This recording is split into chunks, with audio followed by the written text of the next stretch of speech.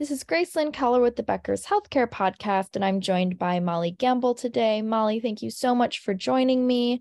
And I would love for you to discuss what are three things or topics that you are most curious about as we move into 2023. Yeah, thank you, Grace. The first one actually stemmed from an experience I had on Thanksgiving with my extended family. I have a nurse practitioner as one relative. I have another family member who works for a large medical association, and over the dinner table, scope of practice expansion came up. And these two folks were talking about the difference between MDs and NPs and their clinical hours. And it was finally someone changed the topic, and I was glad because it wasn't really going anywhere. And I think that is one question I am curious about in 2023. Who or what will bring medicine past the scope of practice fights and turf wars that have been persisting for decades? It's probably naive to think these will end completely, but how can we at least get out of the stalemate and the same arguments that seem to be unfolding? These are arguments that physicians and advanced practice providers seem to find themselves in now for a pretty lengthy span of time. And it's something that unless you're in medicine or you have friends or family in the field, these things can generally go undetected. It's kind of like the internal politics of any profession. But circumstances today, like the labor shortage, would just seem to suggest patients and people would find it less defensible that access to timely medical care is impeded by doctors' fear of what they call scope of practice creep. So one of the questions I'm most curious about in 2023, who or what will kind of get us to the next chapter of these conversations, so we can at least move past the same fights that have been occurring and playing out over years and years and years. It seems unrealistic that patients would have much sympathy for resistance to scope of practice expansion when they have mounting wait times. The average wait time for a new patient appointment in 15 large markets is 26 days.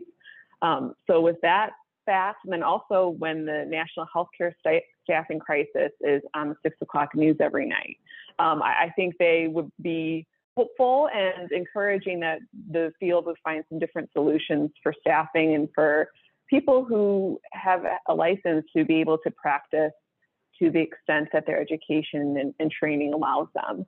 So that's one big question, Grace, that I'm really curious about in the year ahead. Next one is a little bit shorter, Grace, so I'll sum it up more concisely, I would imagine, but I'm curious which employers will win and which will lose in the big ongoing effort to lower the cost of healthcare. So many in recent years have tried and failed very publicly, and it takes time to get results. So Walmart for years has been doing some really interesting things. JP Morgan seems to have learned a good deal from the demise of Haven in 2021, and its new and second effort, Morgan Health, is now making some really important moves. So this is something we'll continue to keep an eye on. A lot of other big companies are kind of sitting in the corner watching. JP Morgan, Walmart, Amazon, they want to see what they do, where they win, where they fall short, and then just have a playbook with more pages to copy.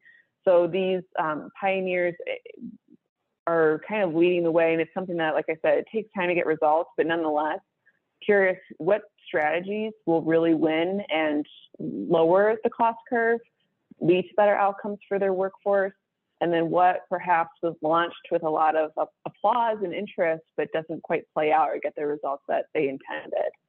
The last one, this came up on a call. I was on a call with a health system CEO and a surgeon earlier this week, and it was two interesting perspectives side by side. And something that I was able to connect from some of their comments is this question of how leaders, either at the very top of an organization or even in the operating room, how do you uphold quality first thinking and quality first missions in a world where it is increasingly harder to keep the trains on time? So hospitals and health systems have had so many operational challenges since the pandemic began, and whether that's supply shortages, staffing shortages, rising expenditures, as with most culture change, it doesn't happen overnight, but gradually over time. And this is something I think will be really important for leaders, is how to ensure that as these ongoing shortages of both things and people persist, that cultures and teams don't start to put quality on the back burner. It's such a difficult dance at times to be able to realistically lead, given the constraints that health systems find themselves operating within. But I think, as it was mentioned in this call today, that's something that it's not a flip of a switch. It can happen gradually if leaders aren't careful.